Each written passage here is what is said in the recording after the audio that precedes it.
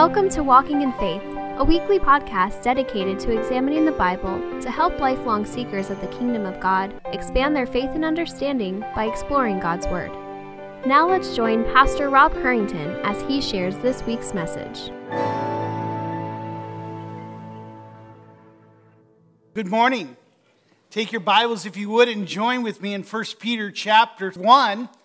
Our goal this morning is to finish up those the verses 3 through 5, as we've been working away, part 4 this morning of those wonderful verses. The message of 1 Peter is simply this: how to handle suffering as a Christian. And we've been seeing that the way that we handle suffering as a Christian is through hope. God gives us hope in the midst of our suffering. We are learning that suffering offers the believer a chance to show others the generous love of Jesus. In today's passage, we will finish verse 5 as we'll look at the great promise of a future salvation that awaits God's elect. So bringing your attention to the monitors real quick, I want to give you a quick review for those of you who haven't been able to be here in all 4 weeks of this. We want to understand is that He calls us to praise God. And we praise God for 3 reasons for His mercy. The first one is we praise God for giving us a living hope that is based in Christ's triumph over death. It's not a hope that's based on wishful thinking or something that is not solid, but it's a hope that is sure. We also praise God, secondly, for an inheritance that is eternal. It is unfading, imperishable, and undefiled. And thirdly, we praise God for a salvation that is secured. And that is where we've been for the last few weeks, as we see that our salvation, our inheritance, is secured. It cannot be taken away. And we realize that we should praise the Trinity for His mercy in protecting, praying, and sealing us for the day of redemption. So let's go to 1 Peter chapter 1, 3 through 5 for the last time in this series at least. And let's look at what this passage has to tell us. Blessed, Peter writes, be the God and Father of our Lord Jesus Christ. According to His great mercy, He has caused us to be born again to a living hope through the resurrection of Jesus Christ from the dead, to an inheritance that is imperishable, undefiled, and unfading, that's kept in heaven for you, who by God's power are being guarded through faith for a salvation ready to be revealed in the last times. Let's pray. Father, we thank You for this opportunity to again open up Your word, to look at this letter of Peter written thousands of years ago, but yet as truthful and relevant to us today as it was to those that received it with joy so long ago. And with the same heart, let us receive this word. Lord, let me speak words that are edifying, that build up. Give us wisdom to be able to discern between my mere opinion and my words of encouragement and what the word really has to say. And Father, we pray that Your Spirit will have free reign, that we may respond to Your word rightly. We thank You for this opportunity again. We praise in Christ's name. Amen. We live, would you agree, in a world of instant gratification? We want things quickly, do we not? We want it now. You know, whether it's microwave popcorn, whether it's microwave oatmeal, whatever it is, we want things now. We don't usually tend nowadays to wait for things. We really don't have to. Everything is quick. I mean, you can even get now the VR experience with goggles and everything just so you can experience life and not even have to travel or do anything else. You want it and you want it now. We want things now. Patience is not one of our virtues. We don't want to wait. In preparing for this message, I came across quite a few articles of children who were so impatient, waiting for their inheritance from their parents or their grandparents, that they would tend to manipulate their parents and going to extreme measures to access their money, houses, and possessions. In other words, they became impatient, waiting for their parents to die. And it's quite interesting, but yet also sad, but that seems to be how we are. We want our inheritance. We want it now. We don't want to wait for anything.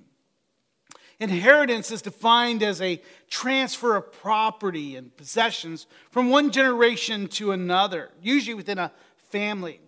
When Peter speaks of the inheritance, that we have an inheritance that's unfading and perishable, in this context, he's referring to our salvation. It's an inheritance that's shared with Jesus Christ, the true heir, and we as his brothers and sisters receive it along with him.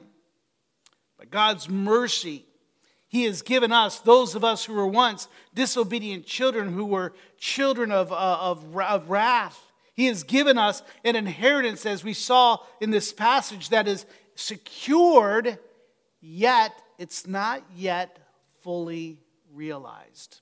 And for many people, when they think of salvation, they think of something that was past. I have been saved. And that would be a true statement. We have salvation, but yet they don't always realize or think of the salvation that is yet to come. In verse 5b, we're now coming to the end of this passage. Peter writes, who by God's power are being guarded through faith for a salvation ready to be revealed in the last time. That's what we're looking at today. For a salvation ready to be revealed in the last time. Now, Peter here is stressing that there is a wait. There is a delay in our full redemption. Now, this is difficult. This is sometimes hard to understand or to deal with.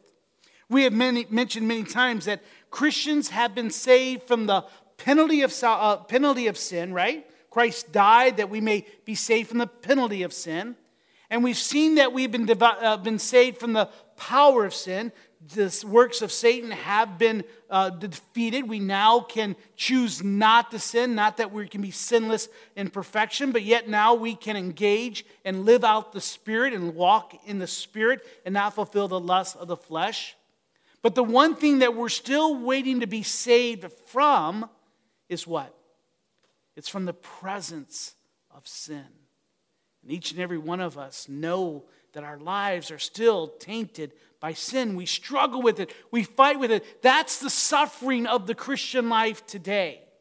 And I've shared with you many times, my longing, my groaning in my life is that desire to be released from the presence of sin in my life. I will admit to you that I am exhausted at times fighting my own sin and keeping my heart pure and my mind clear. When I think of Philippians 4:8, I was thinking of that this morning. Whatsoever things are true and lovely, pure, of good report, if there be any virtue, if there be any praise, it says, think on these things. That is exhausting. Amen? That is difficult to do. But yet, that's the suffering of the Christian life. Peter goes on to say that our reward for believing that God exists and seeks Him is a salvation ready to be revealed in the last time. That means that our salvation has a past, a present, and a future reality, a future benefit. The confident trust that you and I are to have as professing Christians is that God will be faithful to His promise to deliver us from the presence of sin, to give us eternal life, and to be with us.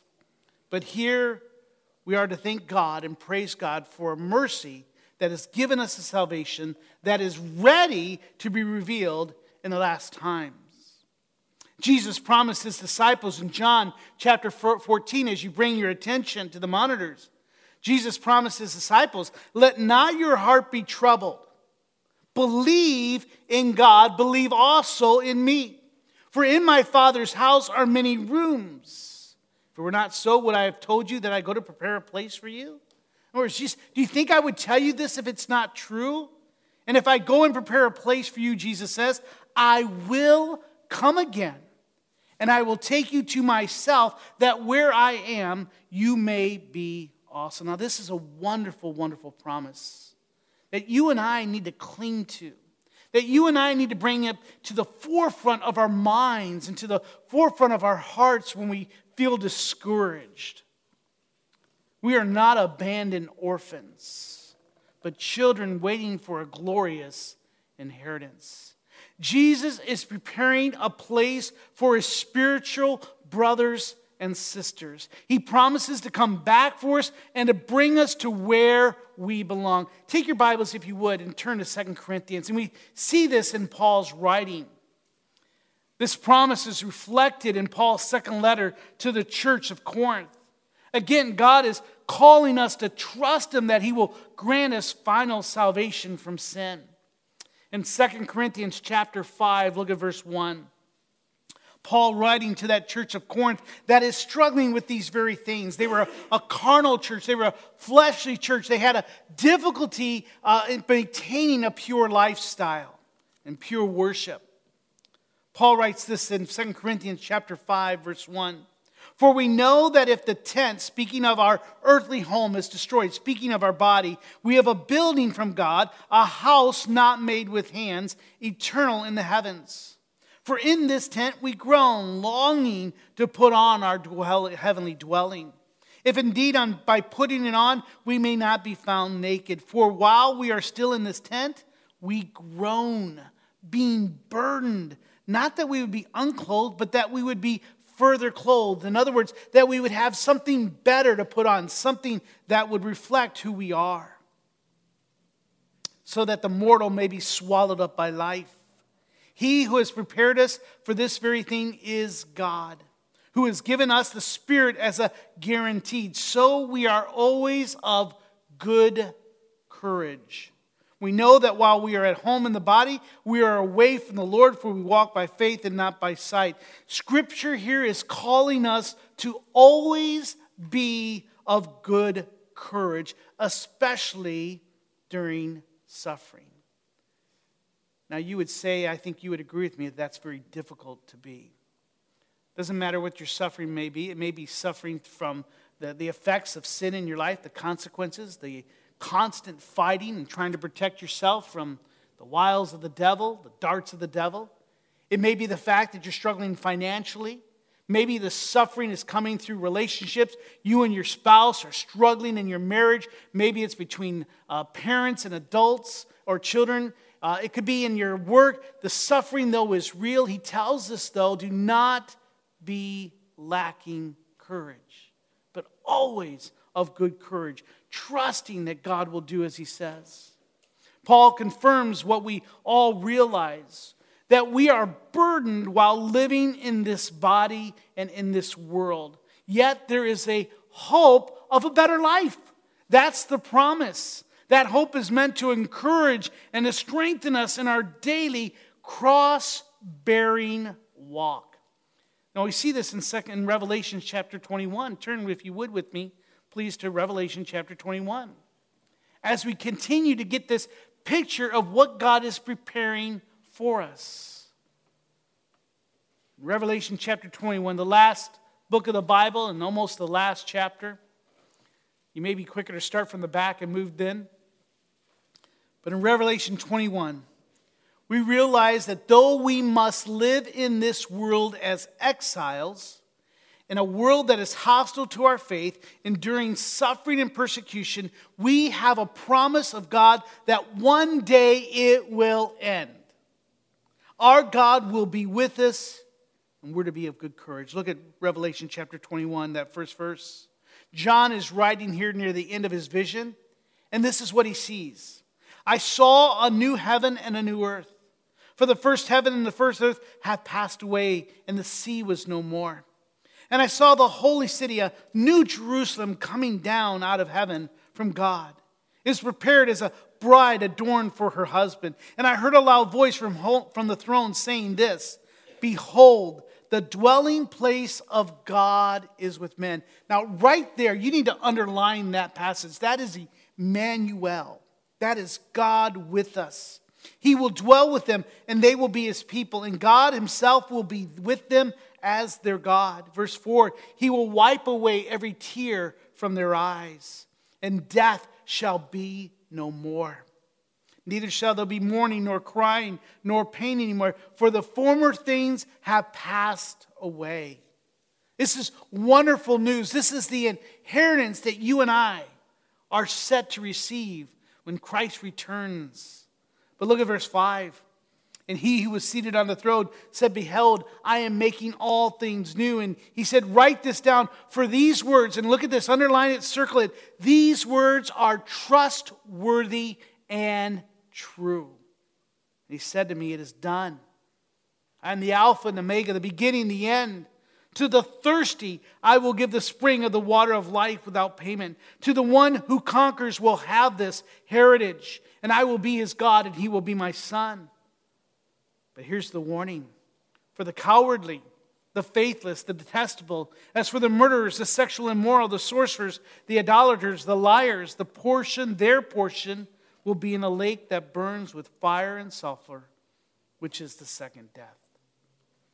You and I have an inheritance that is not yet fully realized, but is being kept and guarded for us. Yet as wonderful and as uplifting this promise can be and is, we realize that it is not yet here. Now, church is a wonderful shadow of it. This should be a place in which we come as Christians, and with a covenant love that we have for one another, we are experiencing just a shadow, just a taste of what heaven will be like as we worship in prayer and song and in listening to God's word and getting to know him and encouraging and serving one another. But it's not yet been fully revealed. 1 John 3 tells us that we are God's children now. And what we will be has not yet appeared, but we know that when he appears, we shall be like him. There is a promise that you and I, that's the living hope, the confident expectation that we shall be like him. So until that day when Christ returns or in death, you and I must understand that life will be full of struggles, of pain and suffering. Now that may be different from others. We do not suffer as many other Christians in the world. We are not suffering martyrdom. We are not suffering the persecution that many others do. But yet your suffering is just as real. Just the struggle with sin is a suffering. Because Christians are cross-bearing people. That is not just some symbol that wraps around your neck or something that's a nice adornment or some type of bumper sticker, but that is a symbol of execution, of extreme torture that you and I are called to bear. So the question is, how do you and I continue in a life that is difficult if we've been called to that? How do you and I continue in a life that is painful? And some of you might be experiencing this. How do you live in a life that's unbearable? For some of you today may be saying, this is what my life is. It's painful. The struggle is difficult. Or maybe because of pain or some physical disability, it's unbearable. How do we continue to wake up each day and fight sin?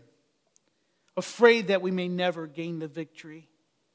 Maybe even doubting our salvation. Struggling with understanding what faith is. How do we gain victory in that? How are we to always be of good courage when it seems like our times of respite are few? I shared with the men a couple weeks ago just to be, I shouldn't share these types of things with you, but I'll share them just to let you know your pastor has the same struggle. You know, many times when I am fighting with sin, sleep is my only respite. Let me just fall asleep so I don't have to fight with disappointment, so I don't have to fight with discouragement, so I don't have to fight with sin. But I will have to tell you that there are many times when I look for that, and that's my way of dealing with trying to get away, but then even my own sleep, my mind in sleep winds up betraying me, and I wind up having a dream that leads me into places that I don't want to go. And we'll say no more. So even sleep many times leads me into a sin that not that I wanted to commit, but one that just happens because my mind and my flesh is still affected with sin. So I find myself waking up saying, Lord, why did I dream that? I never would have desired to dream that. I would never thought to dream that. Oh, how I learned to stop fighting that. When I can just be with God. And I'm delivered from that presence of sin. That's my struggle. That's my suffering. It's real and it's painful. Why do so many professing Christians lose hope and begin to doubt God? Why do we say to those who struggle? What do we say to those who are struggling with this? What do we say to you today if you're here and say, I love God, but yet life is just so much suffering? Whether it's because of social issues or maybe it's just economic issues that God has given you this life to live and it's just one day just putting food on the table. What do you say to someone that says, listen, you have a living hope, you have a salvation, God will heal you, but yet it's not today? How do you do that? What do you say? How do you even face tomorrow knowing that there may not be any different than today? Well, Scripture tells us that we must not join the scoffers who say, where is the promise of his coming? For all things are continuing as they were from the beginning of creation. Like those who said that in Peter's time, you and I must realize that we must not lose heart and succumb to the world's pull.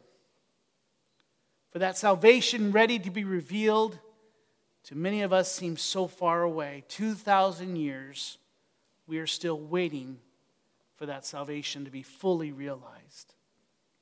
Rosaria Butterfield, I need to bring her books out. She has written 2 books. She was a liberal feminist lesbian who came to know Christ through some miraculous situations.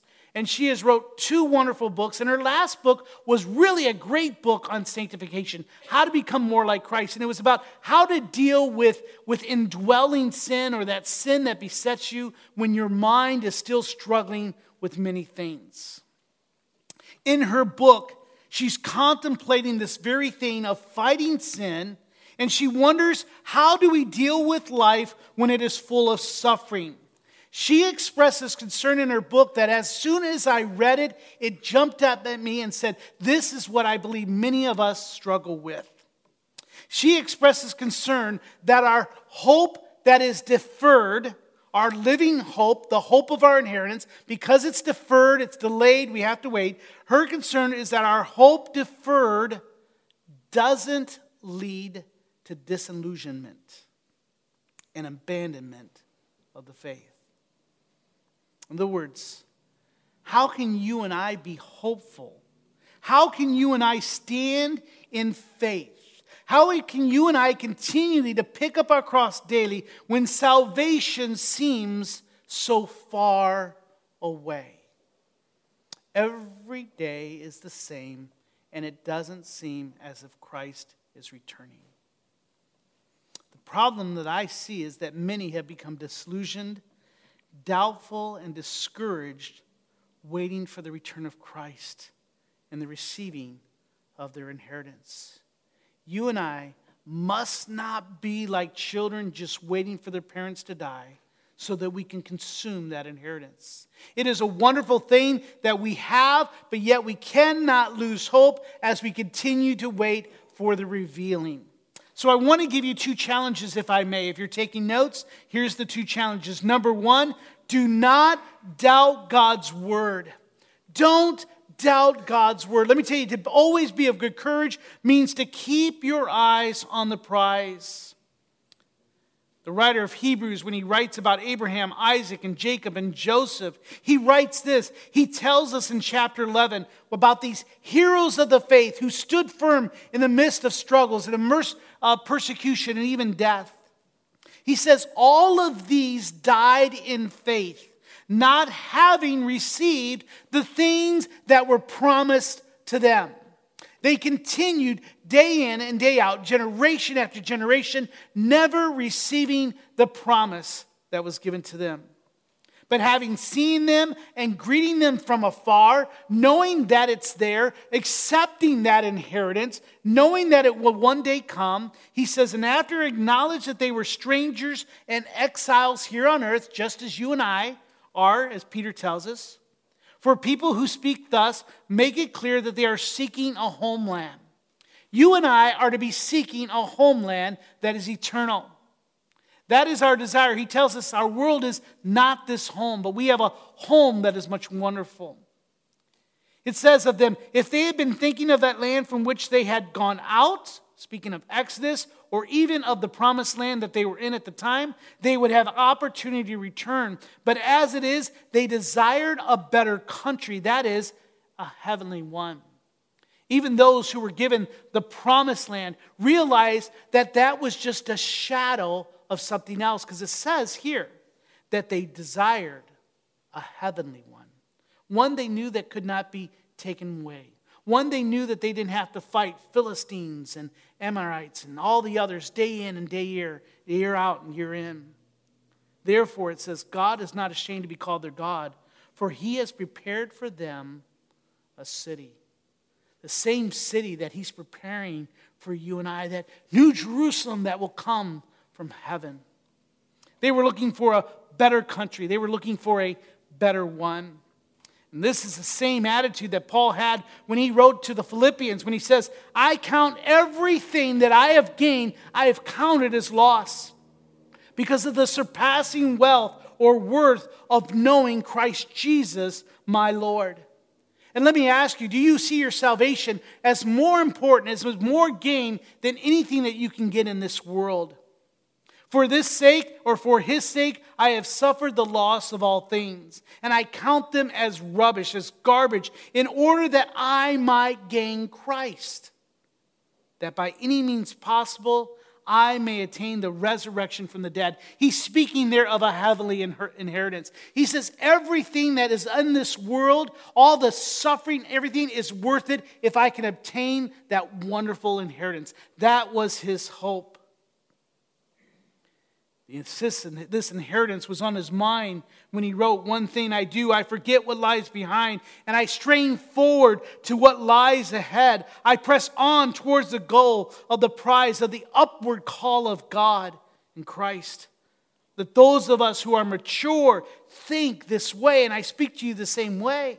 For those of us that have professed Christ, that have repented of dead works and turned and put our trust in Christ, it is time for us to think in the same manner. And if you, in any way you think otherwise, God will reveal that. Our prayer is, Father, help us to see in what area am I holding on to this world? In which way am I hanging on to something that is perishable and defiled and tainted? We're to keep our eyes not on this world, but on the eternal. Paul writes to the church of Colossae, he says, if you then have been raised with Christ, speaking of those who are the elect children of God, he says, seek the things that are above where Christ is seated at the right hand of God. He says, set your mind on the things above, not on things here on the earth. When Christ, who is your life, appears, then you will appear with him in glory. Let me ask you this. Is Christ your life? You understand that phrase? Give me an example. You know, when you're married, your wife, your spouse becomes everything to you. And then when our children come, they are your life. You live for them. You desire to be with them. Now, I have the privilege of being a grandfather. And a grandson. I was going to say grandson, but a grandfather. And little Landon, he is my life. I long to see him. I want to spend time with him. I can't wait to see his smile. I can't wait to hug him when he's hurting. And I can't wait till when he's older and we can really play ball together and do all these wonderful things. He truly is my life. But yet, if he becomes the life, the one that I truly look for, the one I find my pleasure in, if he becomes my security blanket, so to speak, then I've lost my focus on the one that truly is. I'm looking at the wrong inheritance. My hope is based on something less. Don't doubt God's word, but keep your eyes on the prize.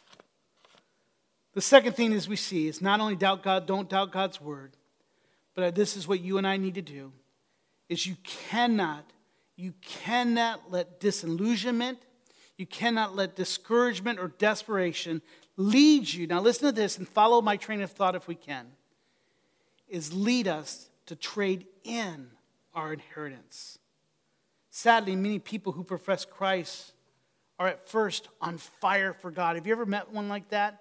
I met a man, I remember when I was young, and this guy got saved, and man, he was up front all the time giving testimonies. He was Jesus this and God bless this, praying for you, and he was on fire. But eventually, there came a time when you never saw him again. What happened? He flamed out. He burnt out. They profess Christ. They're first on fire for God, but yet after time, they begin to drift away.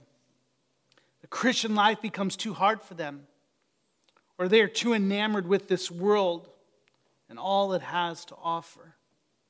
Jesus describes this phenomenon in the parable of the sower in Matthew chapter 13 when he says, talking about the seed that was thrown. He says, as for the seed that was thrown on the rocky ground. He says that's the one who hears the word of God and immediately receives it with joy, yet it has no root in himself, but he endures for a while. And when tribulation or persecution arises on account of the world, they immediately fall away.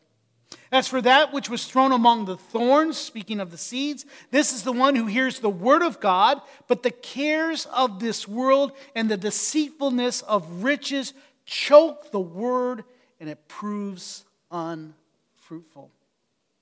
Paul lamented that one of his co-laborers in the gospel, Demas, had fell in love with this present world and has deserted me. John wrote to his readers in 1 John, he says, do not love the world, neither the things that are in the world. For if anyone loves the world, the love of the Father is not in him. You and I must understand this. For all that is in the world, the desires of the flesh, desires of the eyes, and the pride of life, it is not from the Father, but is from the world. And the world is passing away along with its desires. And whoever does the will of God abides forever. Their inheritance is forever. Children, it is this last hour, he's speaking to Christians. And as you have heard that Antichrist is coming, so now many Antichrists have come. Therefore, we know that it is the last hour. They went out from us, but they were not of us. For if they had been of us, they would have continued with us, but they went out, that it might be complained that they were not of us. I challenge you, because there's many here today, not many, but some, that you may be professing Christ, but the struggle, the suffering, the pain has caused you to become disillusioned, discouraged, or even desperate. And you're in danger of walking away from the faith. Because either the cares of this world or the persecution and things of that are showing that you truly were never one of Christ. The other dangerous area is confusing this age with the next. And this is what I mean with trading one inheritance for another. Professing Christians exchange heaven for a foolish belief that God will make this life full of butterflies and unicorns. That the Christian life is nothing but a bed of roses. If you give, if you do this, then God will fully bless you. And just speaking of the prosperity, health, and wealth, we see that error, that it's a heresy that is damaging and sending people to hell. But I have to tell you that many times in speaking with Christians, even from this church, that sometimes that type of philosophy finds itself in our thinking. If we give a little bit more, God will bless. If you become a Christian, your life will be better. Now, some of those things, yes, are true. There are some promises. But let me tell you, ask Peter and Paul. Let's ask Matthew and James. How much was their physical life better? They all died for the faith. Now, it's better to die for the faith than enjoy the things of the world, is what we're saying here. And I want to be careful. It's not that God loves you and has a wonderful plan in your life. It's that all things work together for good to those that love Christ. That includes cross-bearing. It may be included being crucified on a cross. I think of many people who exchanged heaven for the quick, instant gratification for the things of the world. That can't wait for the blessings of God. They can't wait for the promises of God. I think of singles who are too tired and of waiting and can't wait any longer for God to provide them a spouse, so they begin sleeping around or cohabitating and living a life and looking for love in someone else instead of the person of Christ. I think of someone that's waiting for financial prosperity, but gives up on the promises of God and begin to cheat and embezzle and steal. Looking for quick fixes. Professing Christians who seek entertainment and fulfillment outside of God's will. A man who has an affair because his wife is cold to him or looks to pornography. We trade the inheritance of things for God for the things here on earth. It's like one of those quick loans. We think, well, I'll just go get one of those things and so I can enjoy life now instead of waiting for something that is better. And all we do is we find ourselves always in further debt. And as we take that false fruit, we find out that it was rotten and bitter and no good. And so I want to encourage you as Christians, those who profess Christ, do not become disillusioned. Do not turn in your inheritance for the things of this world. This error leads to many abandoning the faith or becoming discouraged when life is difficult and hard. God does not give us a good thing. When life is difficult and hard, when God does give us good things. It tells us that He does supply all of our needs. He gives us comfort. He wants us to enjoy all that life has given us now. But Dr. John MacArthur writes, contrary to what is popular today, even in religious circles, he writes, even in quote-unquote religion circles, even the name of Jesus the Lord is not promising you here and now a full, rich, happy, satisfying, trouble-free life of health, wealth, and success. We must understand that. He does promise that we will be full and rich and satisfying. He does promise that our life will be a trouble-free and there will be health and wealth and absolute joy and peace and perfection, but not now. That promise for healing, that promise for financial prosperity or supplying all of our needs for eternity is in eternity. In this life, trouble and persecution, rejection, difficulty, trials and temptations, pains, suffering, sorrow, sickness, even physical death, we are still under that curse of sin. Because we trade in the Christian inheritance for something that is failing, many are abandoning the faith, are becoming so discouraged and paralyzed that they're not seeing the full life that God has for them, even in the midst of these things. See, God desires for His people to be happy and to enjoy the life He has given us, even here on this earth. Yet the source of that joy is not in the gifts that God has given us, but in God Himself. Your spouse is just a gift of God. It is not the gift. It is not the source of joy. Your children are not the source of your joy, or grandchildren, or your retirement, or your job, or your career, or your home. The wonderful truth about heaven is not that life is wonderful with no pain and no suffering, but that God will be there. Too many times we think of heaven as a place of our dreams, where we can experience all the things that bring us pleasure here on earth. Hence why many are finding themselves disillusioned. That life in heaven is only like life here, just heightened. The fish will always be biting. The drive off the golf tee will always be straight. The birds are singing prettier. The colors are brighter, and so on and so forth. Paul will tell the Christians at Ephesus, do not cease to give thanks for you, remembering you in my prayers, that the God of our Lord Jesus Christ, the Father of glory, may give you the spirit of wisdom and of revelation of the knowledge in Him. You and I need to pray that prayer. Lord, give us your knowledge. Reveal to us your truth and your promises. Let us see you clearly. He says that your eyes and hearts may be enlightened, that you may know what is the hope to which He has called you. What are the riches of His glorious inheritance in the saints? And what is the immeasurable greatness of a power towards us who believe? So don't let the difficulties and the pressures of this life cause you to keep your eyes away from God.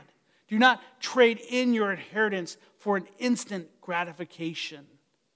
But as we see, one of the reasons for suffering is to bring endurance, and endurance to to bring patience, that we may look towards the things of God. Let us praise God for his immeasurable greatness while we patiently wait for an inheritance that will one day be revealed. Hence why I would say that the Bible tells us, do not forsake the assembling of yourselves as some do, but even more so, be together as the day approaches. Encourage one another. Until then, let's embrace the words of Paul to Titus. If you turn to the monitors, Paul says, "For the grace of God has appeared, bringing salvation for all people, training us to renounce ungodliness and worldly passions, to live self-controlled, upright, and godly in this present world, while waiting for our blessed hope, the appearing of the glory of our great God and Savior, Jesus Christ, who gave himself to us to redeem us from all lawlessness and to purify himself a people for his own possession who are zealous for good works." One day sin will be eradicated in its fullness in my whole being. Until that day, I am to pick up my cross and to follow him. The answer to keep a disillusionment at bay is simple to say, but it can be difficult and hard to live out. I understand that. You and I must rest in the truths of Scripture. We must remember that God's power, the full power of the Trinity, is actively engaging in our salvation. We're to remember the wonderful mercy of God in causing us to be born again. That's how Peter starts out. We praise God for his glorious mercy. Paul encourages us in Galatians 6:9, "Do not be weary in doing good, for in due season we will reap if we not give up." If you're here this morning and you seem to be out of breath and you're on your last legs, do not give up. Trust in the promises of God. He has an inheritance that is wonderful. It may not be fully realized here on earth, but keep your eyes on that which is true. God is keeping and guarding our salvation. We are his children. The words kept and guarded remind me of the mandate that God gave Adam in the book of Genesis. As you may recall in our study, that God told Adam that he was to keep and guard the Garden of Eden. He failed. However, Jesus, the second Adam, succeeds where the first Adam failed. No matter the type or the amount of suffering that life brings you, we cannot lose our salvation. Though suffering can rob you of your happiness, it can rob you of your money and your relationships and your health and even your life, it cannot take your soul. Once again to the monitor, let me leave you with this last verse that's found in Philippians. When God promises this, I am sure of this, that he who began a good work in you will bring it to completion at the day of Jesus Christ. Do not falter. Be encouraged. We do that by praising God for his great mercy, for securing and keeping us, for a salvation that will be revealed in the last days. He tells us it's ready. It's ready. It's ready, and it's going to be revealed. We should praise God for a salvation that is being kept and guarded for us, and pray that he will strengthen us to that day when we are united with Christ. With every head bowed, ask the worship team to quietly make their way up. As we just take a moment to pause, to consider, to pray, and to respond to the Holy Spirit. To believers that are here this morning, I pray that you would find courage and hope as one who has received mercy. I would call you to praise God even in your struggles, and that you remember that you have been chosen and exiled for the glory of God. Hold on to that hope that God is for us and that all things work together for good to those that are called according to his purpose. Fix your eyes on the promise of God. Live as if Jesus is returning. For those of you here this morning, those believers that are struggling, you may be faltering, you may be on that last breath. Do not despair. Remember that you are protected by the power of God and that this world, this life is not our final home. One day God will bring justice. He will bring righteousness and healing. One day God will make all things new, and you and I will be finally home and our journey will be finished. But then let me say a word to those of you who do not yet know Christ. You have not repented of your sin and turned towards Christ. You have not yet called him Savior. You cannot lose what you never had. You do not have the mercy of God as of yet. You cannot have hope if you do not have Christ. Allow me to use the words of Jonathan Edwards in his great sermon, Sinners in the Hands of God, when he says, "O sinner, consider the fearful danger you are in. It is a great furnace of wrath, a wide and bottomless pit, full of the fire of wrath that you are held over in the hand of God, whose wrath is provoked and incensed as much against you as against many of the damned in hell." He says you are hanging by a slender thread with flames of divine wrath flashing about it and ready every moment to singe it and burn it asunder. You have no interest in any mediator and nothing to lay hold of yourself to save. There's nothing that you have to keep off the flames of fire, nothing of your own, nothing that you've ever done, nothing that you can do to induce God to spare you one moment. You have no mercy. You cannot praise God. I pray that God may open your heart to the truth of Scripture and the promise throughout God. I pray that you will trust God when he promises that everyone who calls upon the name of the Lord will be saved. Would you do so this morning so that you may receive the mercy of God that he desires to give you? Let's pray. Father, thank you for your goodness. And I pray that you would do the work that you have designed and ordained this morning. May your word find root. May it not just drift off our mind, but Lord, may it now permeate our minds and our hearts. Help us to dwell on this word this morning. Let us ask these difficult questions. Let us seek your answers. Let us evaluate our hearts and test and examine to see if we're of the faith. Encourage those who need courage. Strengthen those who need strength. And open the eyes of those that may be blind, that we may praise you for your great mercy. In Christ's name we pray. Amen. We hope you have enjoyed this week's Walking in Faith podcast. We encourage you to share this podcast with others in order to help spread God's message to all those in need. If you have any questions or comments, we would love to hear from you. Email us at walkinginfaith@orangevilla.org. You can help us spread this podcast by writing a review at iTunes. And don't forget to visit us online at orangevilla.org. There you will find more information about our ministry, as well as share your thoughts, submit prayer requests, and find out how you can help others to grow in God's love. Until next week, may God bless you in everything you do.